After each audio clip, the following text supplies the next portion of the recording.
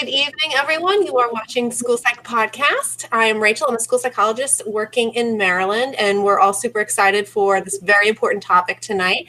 I know that I was a sociology major back in undergrad, and so in some of my courses, we had some of these conversations on microaggressions, and I always found it super enlightening and kind of just shifted my whole worldview on a lot of things, just hearing from other people on it. And so when I saw our presenters tonight who came to my county and did a presentation, it was great. And it was really great to get back to that and to remember not to forget some of these things that are super important. So that's why I've been really excited tonight.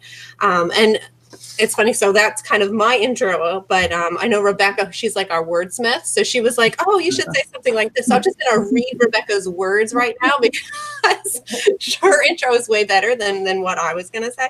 So an important aspect of what school psychologists do is to help schools create safe, positive school climates.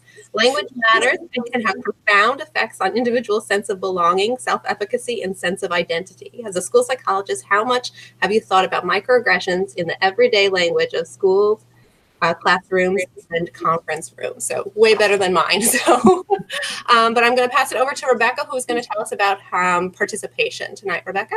Hi, everybody. I'm so excited for this conversation as well.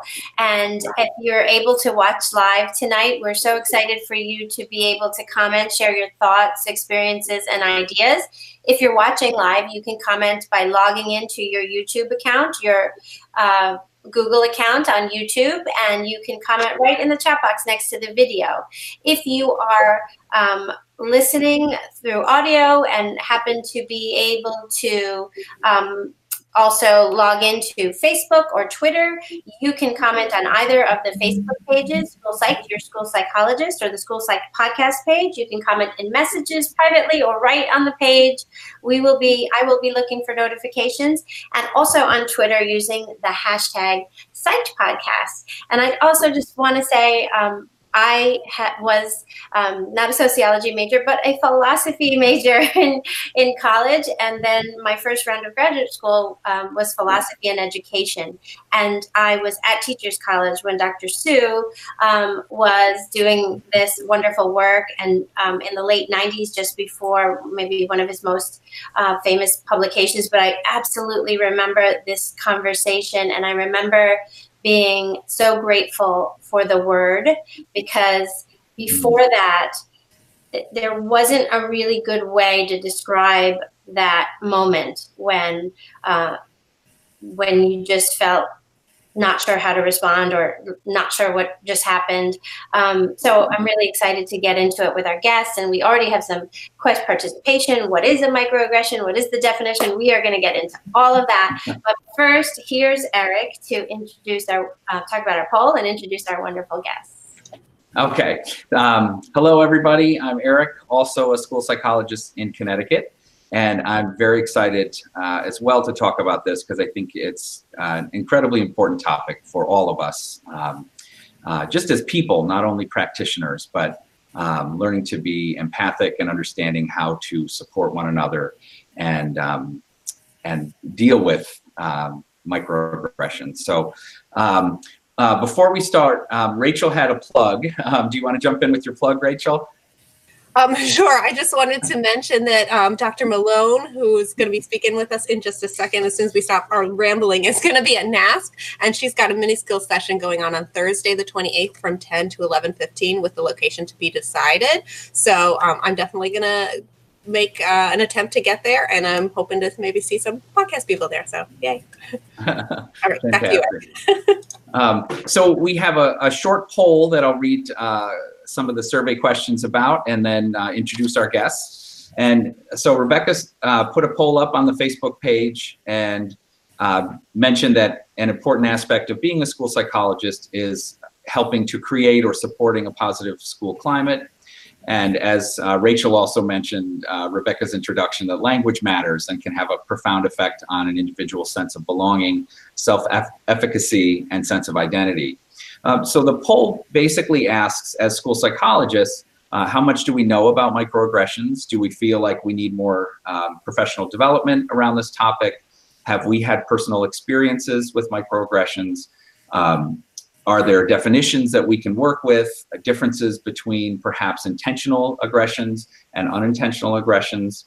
Are we comfortable with our understanding, and how to support people in these areas? So our top question voted for was that people have had personal experience with microaggressions. So obviously it's an important topic when anyone has experienced microaggressions, but that's telling that 37 people out of our poll, that was the highest number, responded that they've had personal experiences.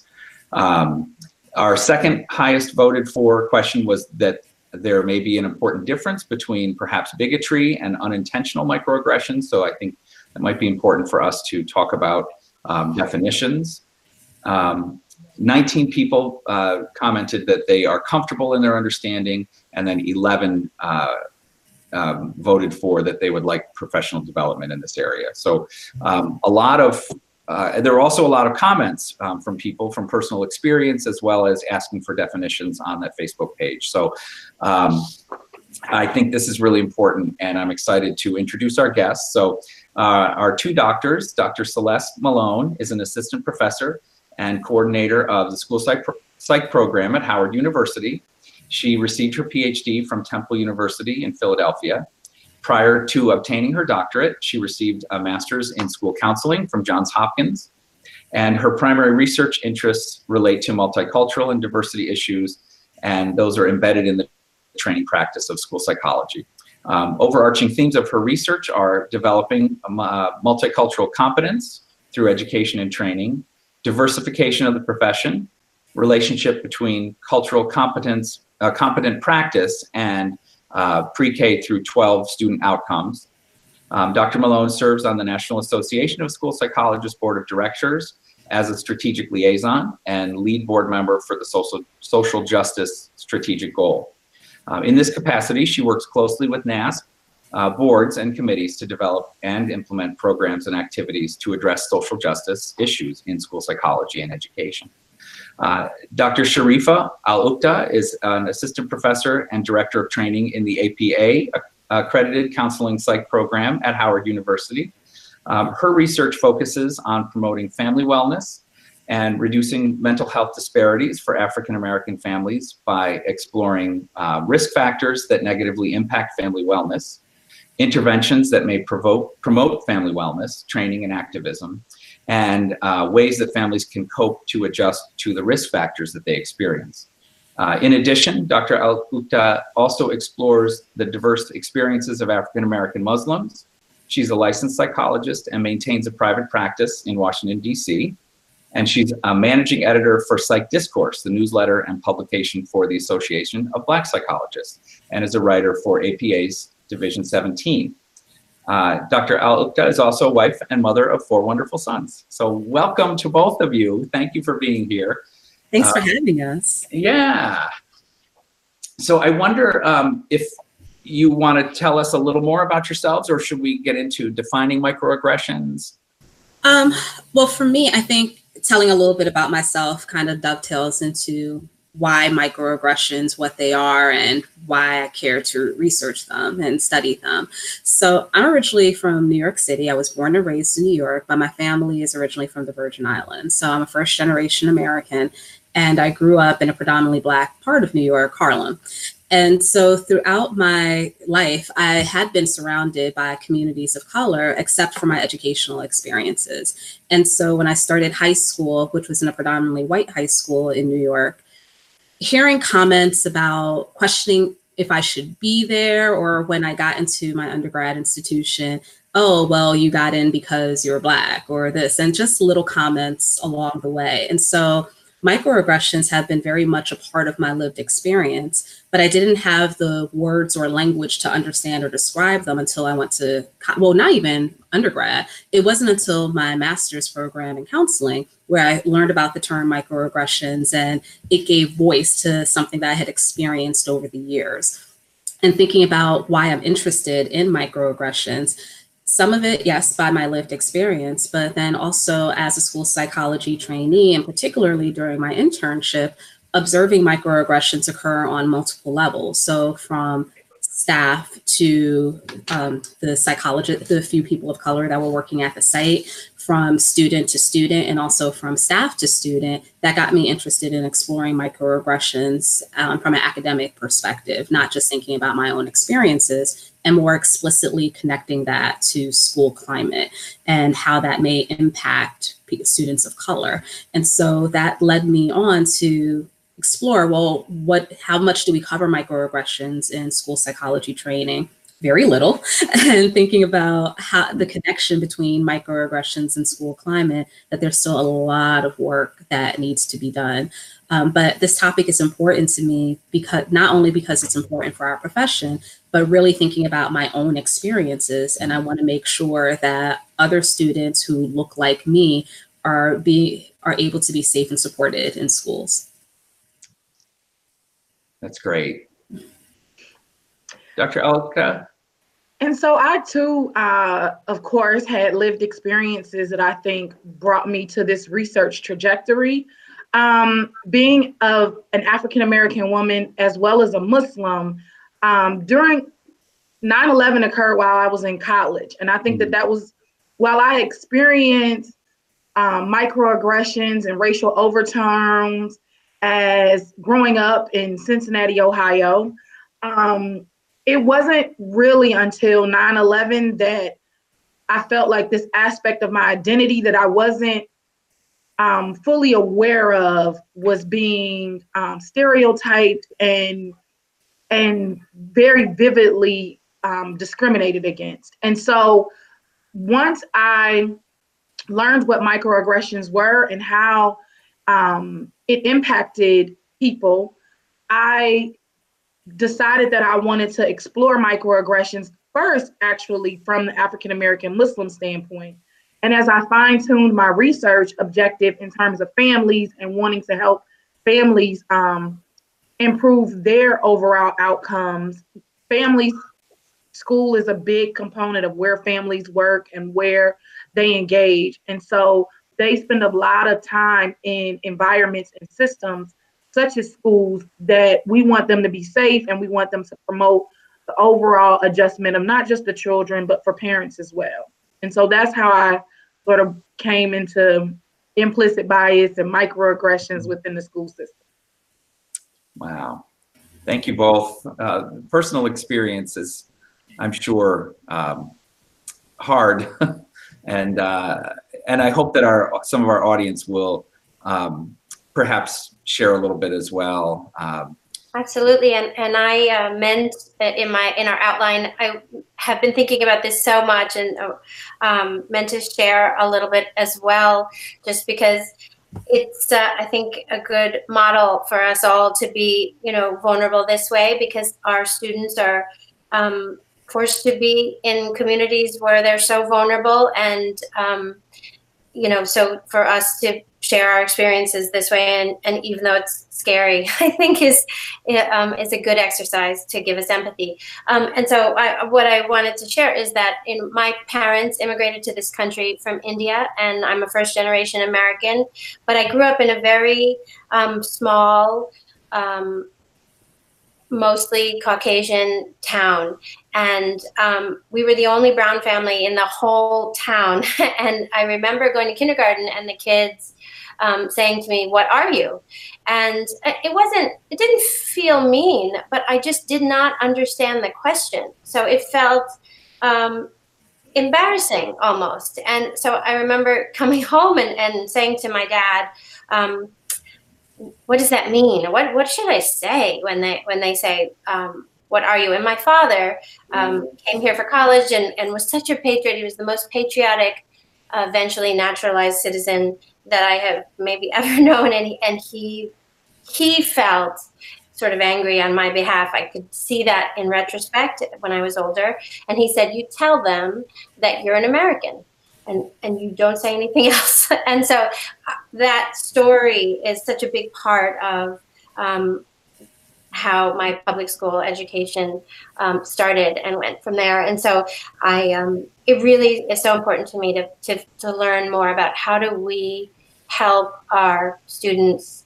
handle those moments? What can they say? What can we say? How can we help kids understand that certain questions might be hurtful, whether that was their intention or not? And so looking forward to getting into all of that with you both. Can we start off maybe with kind of the academic definition, or what definition are we working with for microaggressions? Sure. I think we could start with the academic definition, and we could talk about it, how it looks like in real life. Awesome. And so, because I know you had a question about that, so I wasn't sure if you wanted to provide the definition from Sue, or if you... Sure. Let me just scroll back to my definition here. So let's see, where are we? Dr. Sue's definition in his, I'm sorry, I'm not finding it in my outline, but I can find it in the Facebook post. Okay, so he said that, and this is Dr. Daryl Sue, from Teachers College. He said that microaggressions are brief and commonplace daily verbal, behavioral, and environmental indignities, whether intentional or unintentional, that communicate hostile, derogatory, or negative racial, gender, sexual orientation, and religious slights and insults to the target person or group. And I think it's such a powerful definition because brief and everyday. And what I would also add to it is how subtle they are. That I know that he's also used that word to describe microaggressions in some of his other work, but it just goes to show how common and regular it is, that it doesn't have to be something where it's a huge event or there's a lightning bolt being struck. They were being struck by a lightning bolt, but it's something that's said in passing where you just stop and think like, wait a minute, did they just say what they said? And the impact of it conveys that you don't belong here, or that you're an outsider, or there's something about you that doesn't necessarily fit into the general schema. And so thinking about the example that you just shared, Rebecca, about, well, where are you from? And the kids asking about you, the unintentional message behind it is that you don't belong here, and that people like you don't belong here. And I recall receiving similar messages from other educational settings and hearing that said to kids as well. But I think it really does describe the experience. And another phrase that I've often heard used is death by 1,000 paper cuts.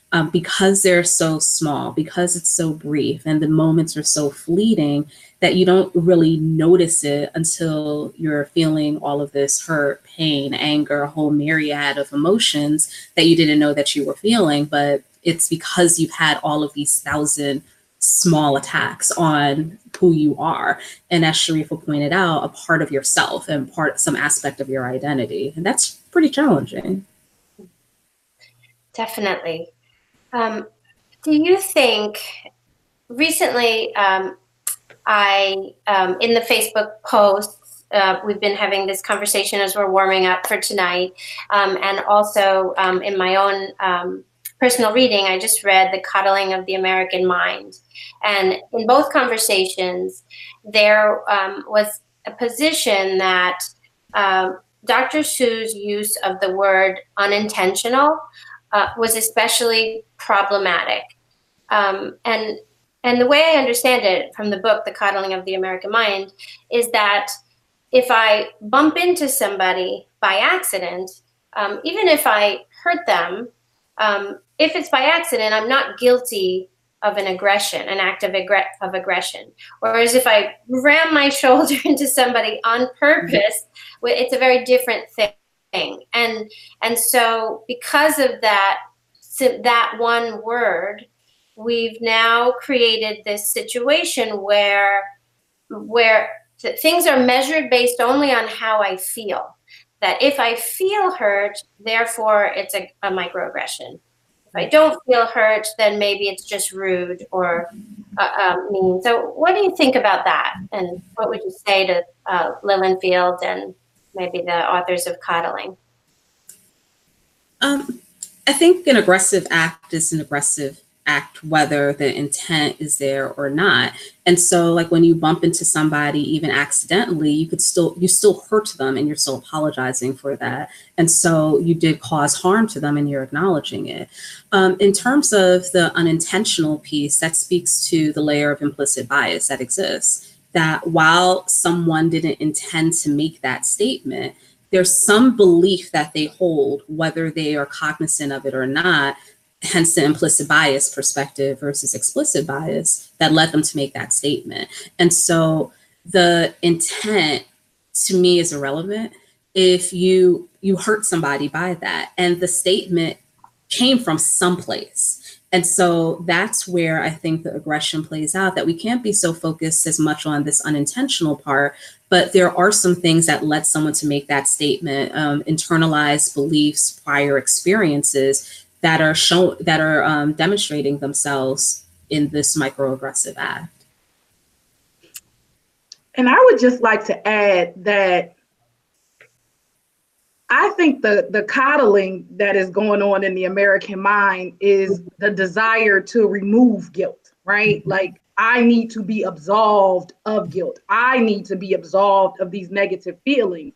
And even though the argument that they are using to support that absolution is by denying the victim or the person who experienced the hurt their right to their feeling, right?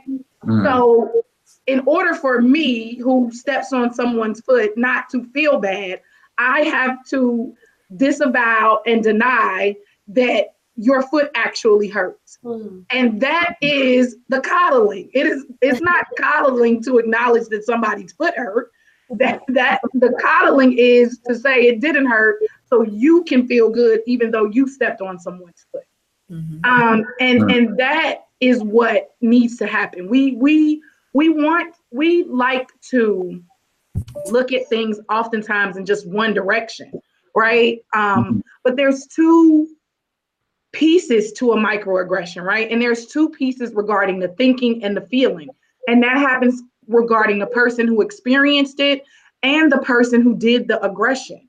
And so their thoughts and feelings that they didn't intend, that it wasn't as hurtful, can't matter more than the person who experienced it and their thought and feeling that it hurt and or that it may or may not have been intentional. Mm-hmm. Both of those things have to be allowed to coexist. Yeah. Yeah, we have a comment from a viewer that says, and what if you apologize right after? I think that the apology is important because it's acknowledgement and understanding of maybe, oh, I said that wrong thing, and I recognize that could have been hurtful. And I just wanted to make sure too that everyone out there, we gave some examples of microaggressions, like what are you, where are you from, especially, if they don't accept New York for the answer, which was my situation, but also Dr. Su's examples where he would be asked to give these keynote speeches, and even professors would say to him, wow, your English is so good. You speak English so well. And he was born in, I think, Ohio, he said. So that's another example.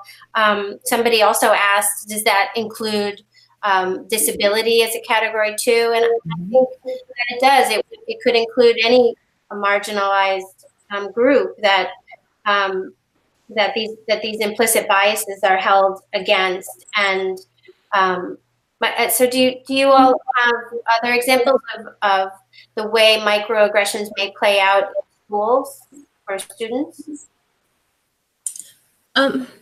I think, and you may have, and I dropped off a little bit because my battery had died, but you may have provided this example, but thinking about the different experiences or expectations that teachers may have of students, if they come from a particular school or from a certain part of town, and it's just like, wow, look at you, you're so successful, or you did well in this, or just constantly expressing little tones of surprise when they respond to something correctly.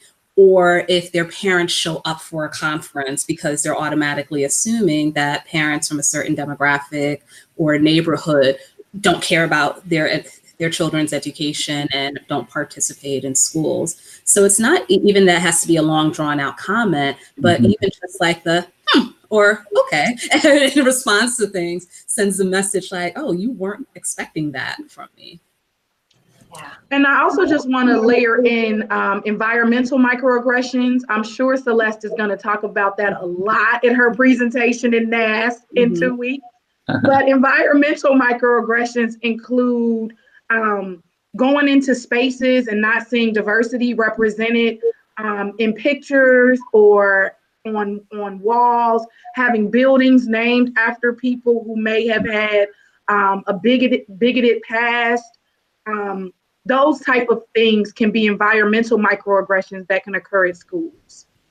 Right. And along with that, and I was just thinking about this earlier from something else that I read, that a lot of schools and universities try to have diverse pictures of diverse students on their website to show that they're this welcoming, inclusive environment, even to the point where some institutions got called out for photoshopping students into some of these pictures. And so on one side, we recognize that diversity matters and that imagery is important. So we want to have diverse faces there. But then it's a harder time with the reversal, thinking about, well, who are these institutions named after? What type of artwork do you have there? And people get more defensive in that aspect, but will readily go about using people of color for their websites to show that they're a welcoming, inclusive environment, but not thinking about the other side of the coin about how their buildings are named and who's present when you go into the artwork or what books are represented in the library,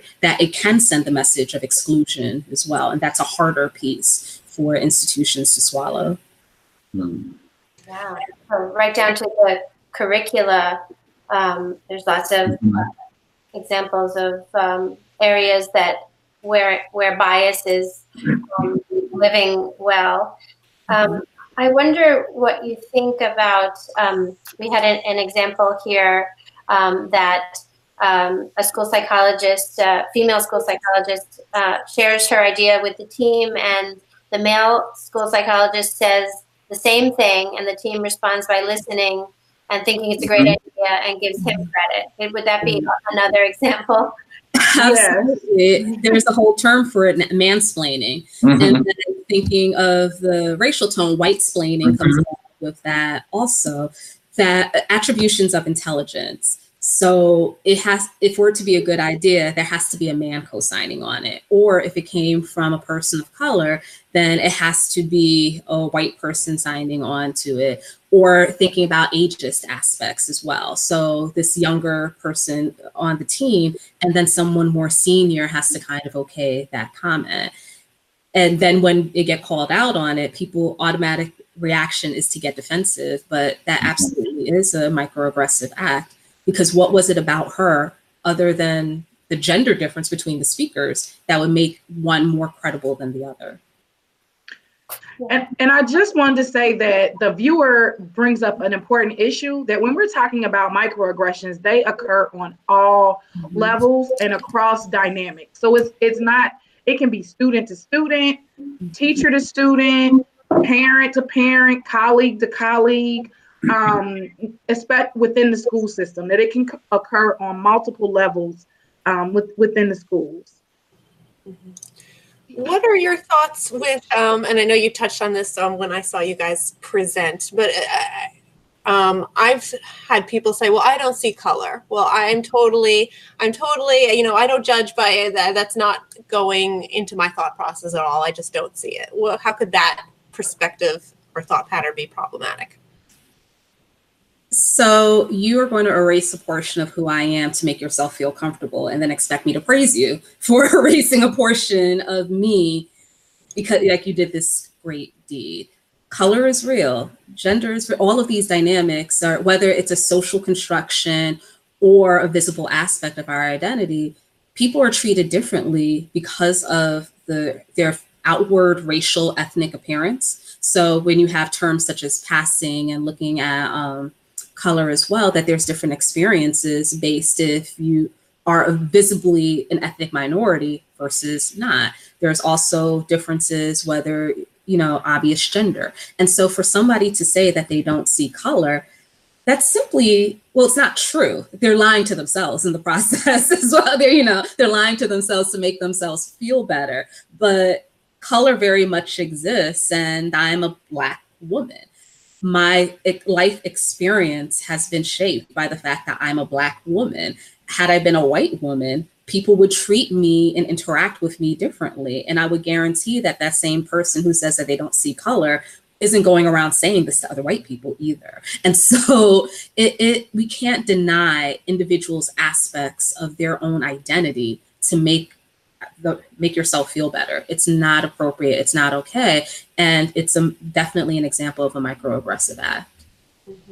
One of the things that I know we worry about in my school is placing too much responsibility on what to do or how to handle it or what to say on the person who has been the target of a microaggression. So one of our viewer questions also is, she in the response to the male psychologist, she decided to point it out and call him out on it, which I think is wonderful if we are feeling ready to do that in the moment. But do you have any other suggestions, or either of you, perhaps a way that someone could, if somebody were to directly say to you, well, I don't see color, what could the response be? Is it in the moment? Is there an intervention, some kind of thing that we should do as a school team beforehand in terms of like social emotional learning or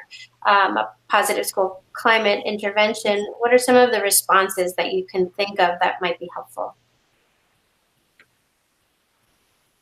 The immediate response is that it does differ based on the level of power and privilege that you hold.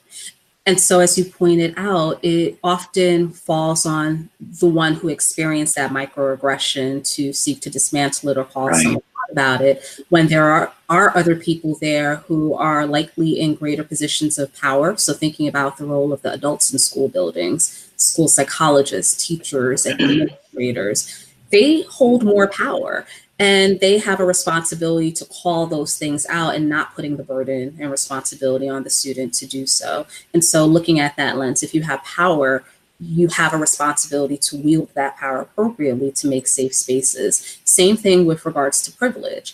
And privilege is not a zero-sum game, that we have different aspects of our identity, and along with that comes differing levels or parts of privilege. And so for the areas in which you are privileged, exercising that privilege to make it a safer space for those who are feeling less privileged.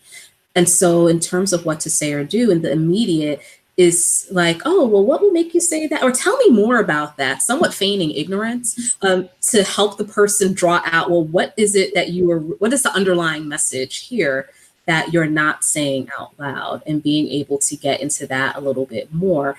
And it invites more of a conversation as opposed to putting somebody on the defensive, as opposed to like, well, why'd you say that? Or getting angry right away.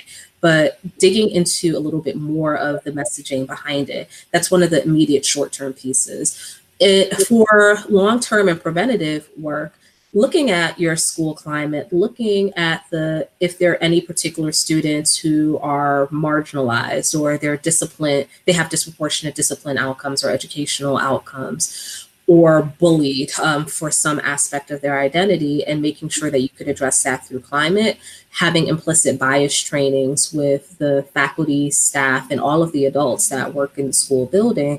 Because as we mentioned before, microaggressions, with the unintentional aspect of it, that comes from implicit bias. And so we need to address the roots of the problem, certainly addressing microaggressions as they occur, and we need to address every single instance as it occurs. Otherwise, we send the message that it's okay to talk about some things, but not others. But we also do need to get into the root of the problem. So that requires immediate responses, but then other long-term efforts. And so I just wanted to also interject and say that we definitely leave it up to the person who experienced the aggression to decide whether or not they want to lean in and say something at the time. We also encourage anyone to definitely step back, relax, take a breather, decide if they feel like the situation is worth it. If they feel like a conversation may improve the situation, to weigh out their options in the immediate response. In the long-term response, we also advocate for people who may feel marginalized or vulnerable within a certain space to look for advocates and to look for support systems and to be proactive in engaging those people in conversations as to what they can do systemically, collectively within that system. So to the viewer that said they were in a meeting with the male colleague and they were silenced, they felt voiceless.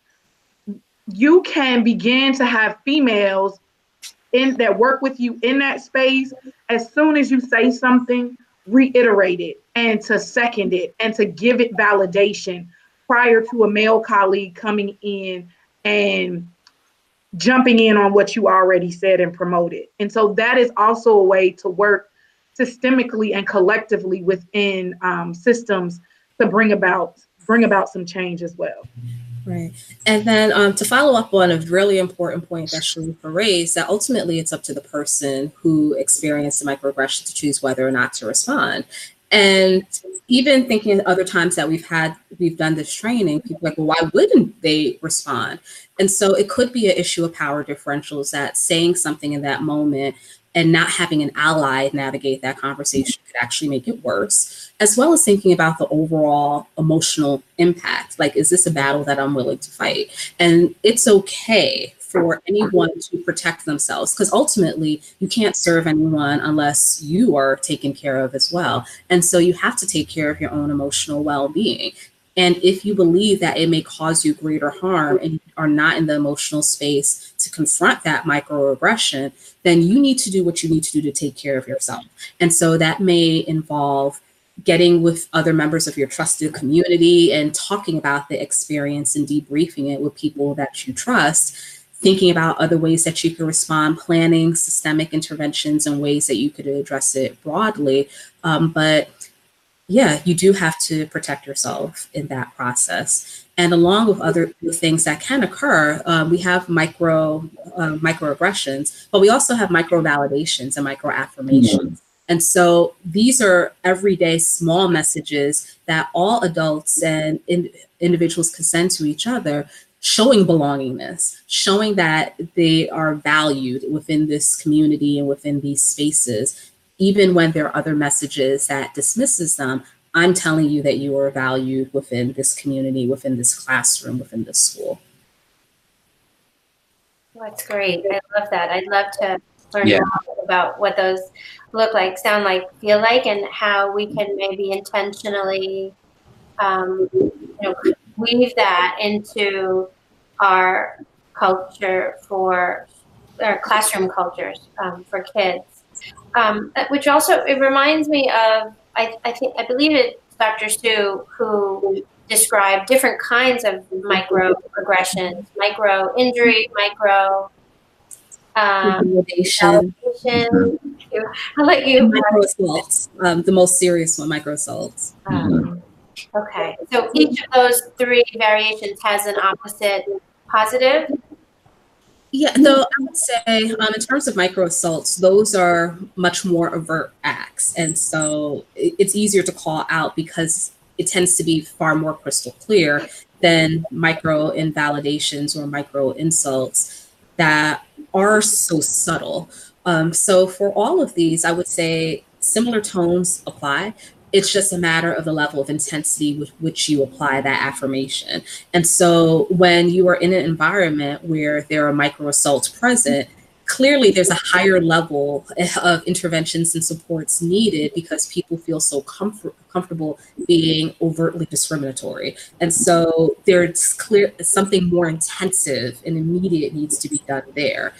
But if it's instances of micro invalidations, that also goes to the introspection piece, because you're learning how to listen developing our empathy as caring professionals, and working to understand the perspective of others. And so that goes into understanding implicit bias, understanding ourselves as cultural beings so that we're aware of how culture has informed how we view the world. Because what often happens is that anyone from a majority group, because they never have to think about the status in which they are the majority, it just becomes normal, the status quo, and they don't think about how being in the majority shapes their experience of how they view the world. And so by developing cultural awareness, which is part of a foundation of cultural competence, you know the stuff that's in your invisible knapsack and the lens with which you view the world. And once you have a better understanding of that, that is a stepping stone to understanding the cultural perspectives of others.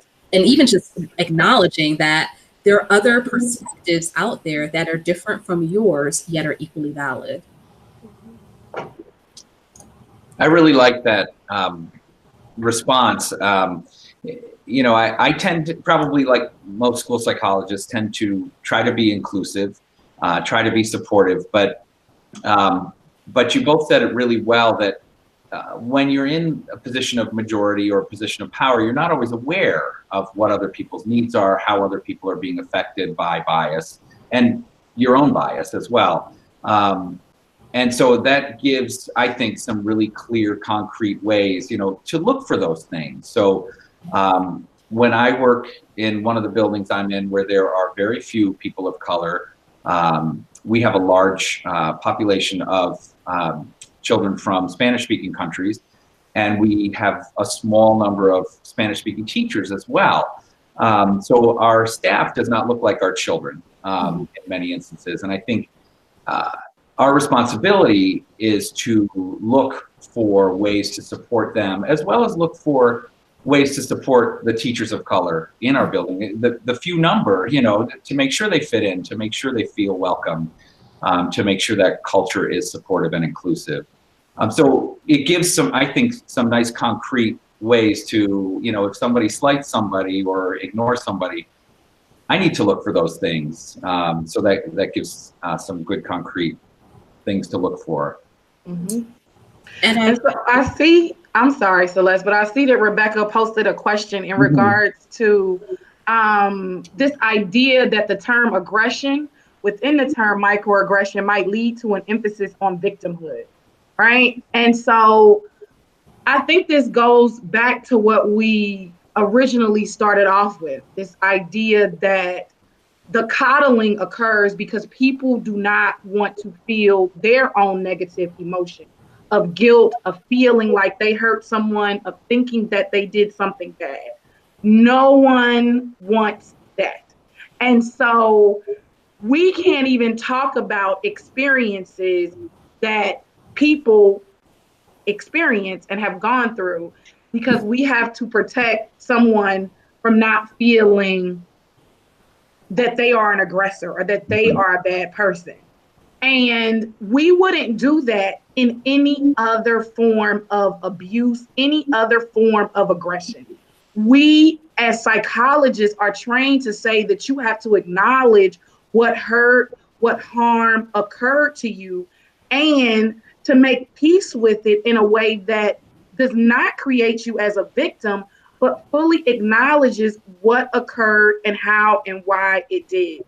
And so acknowledging what has happened to you doesn't make you a victim. Just like acknowledging that you stepped on someone's foot unintentionally or because of implicit bias or whatever reasons that it occurred doesn't necessarily make you a bad person or make you a racist or make you a bigot. It just means that we all have areas that we need to continue to grow in. And so in order for all of us to do that, to grow, we have to acknowledge that sometimes I may hurt someone and that someone may have been hurt by what I've done. Yeah, such a good point. And it makes me think of, a viewer mentioned political correctness, which the term just gets under my skin a little bit because I think this is not about correctness. It is about empathy for other people and the way they identify, not the way we see them necessarily. So I think that what worries me a little bit about the words is that it makes some people, it may make some people just afraid to say anything. And I think that is the worst outcome, that I should be able to say if I feel hurt or offended by something without the other person feeling like they can't talk to me at all. And so do you have any thoughts about that? There's so much polarization right now in our world, in our political climate. How can we bring people together in this conversation a little bit more?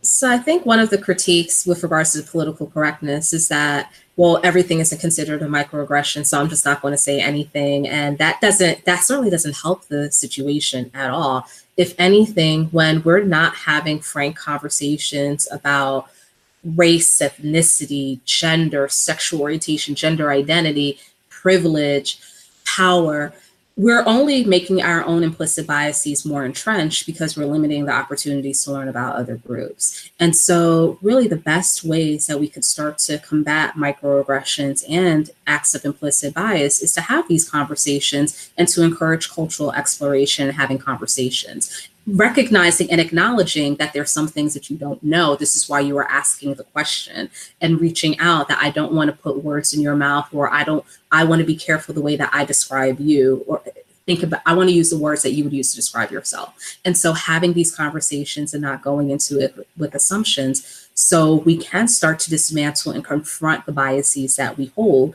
and that would hopefully lead to us being able to interact with each other with fewer microaggressions, or if they do occur, be in a place where we could confront them and have some conversation about them and acknowledge people's hurt and pain. I feel like if you're hesitant to, if you're worried that you're in the realm of, is what I'm about to say going to be a microaggression? Could they take this wrong?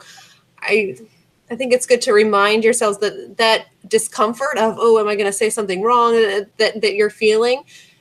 The people that are on the receiving end of microaggressions on a regular basis, I mean, that it's got to be so much worse. So, I mean, I feel like it's hard to have that conversation as somebody who maybe is coming to terms with, I don't understand this totally, or I might be ignorant on this. And that's a difficult place to be, that discomfort. But just to realize that person on the other end, it's got to be worse. I mean, I don't know. Yeah, and can I say that I do think that it's okay not to talk, right? Like, if you think that what you're gonna say is offensive or it's gonna be disrespectful, it's okay for you to be quiet. Like, if you don't have anything nice to say, then don't say anything at all.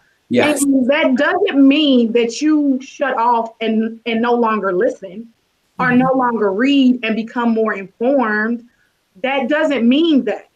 But if your dominant decision is that you just want to stay the same and everybody has to change, everybody has to be okay with who and what you are and you saying whatever it is you want to say, that is problematic. That is problematic because everyone has to be willing to change and grow for us to mend fences, for us to get on a better page in America. Right.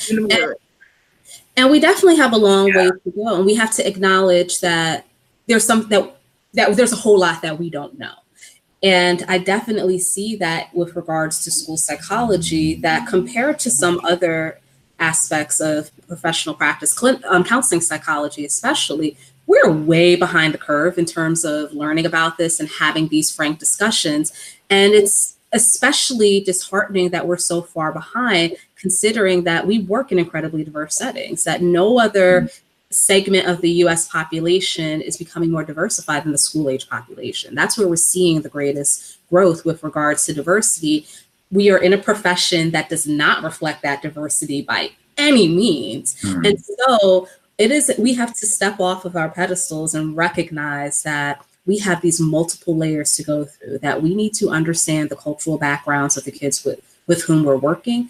We need to understand schools as a cultural context and understand the role that educational systems have had in terms of institutionalizing bias as well, and working to confront and dismantle all of those pieces.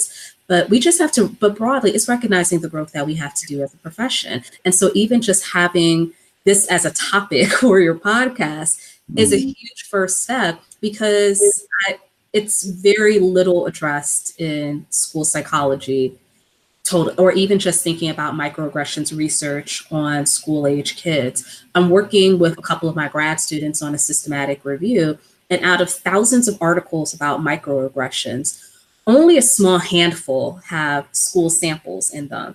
And for those that have school samples, none of them are in school psychology journals. And so this is a huge gap in terms of our professional knowledge. And we really do need to take this critical eye and understand that culture impacts all of these experiences, that school psychology has a culture, our schools have a culture, our kids and communities have a culture. And we need to understand how these cultures intersect with each other and to better understand the experiences that students have within schools. If we say that we care about students, then this is the type of work that we need to be doing. And can I add, just because it's Black History Month also, that we also have to be very honest that schools perpetuated a lot of racism and still remains one of the more publicly divided, diverse categories within our society.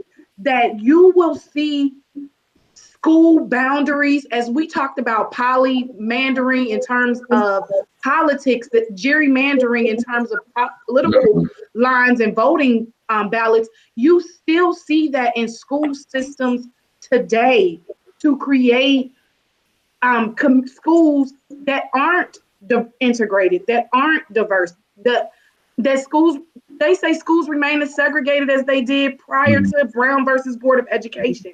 And that doesn't happen by accident. And it doesn't happen by all of these great people not seeing color. So we have to be very honest with ourselves about that as well. Yeah. And we definitely go further. I mean, we definitely go further down this road, because I also think about the history of our profession. So acknowledging some huge parts that within school systems, within the profession of psychology writ large, and within school psychology, the role that we played in terms of institutionalizing all these different forms of bias and oppression. But at the same time, we're able, now that we are becoming more cognizant of that, we now have the responsibility to work to correct and dismantle it. And so thinking about, now with the strategic goal of social justice, that is a positive step forward in recognizing the work that we need to do, and that we need to be active, that to dismantle these power structures. And when we look at disproportionate discipline, as well as disproportionality in special education, that we need to be active. It doesn't happen passively.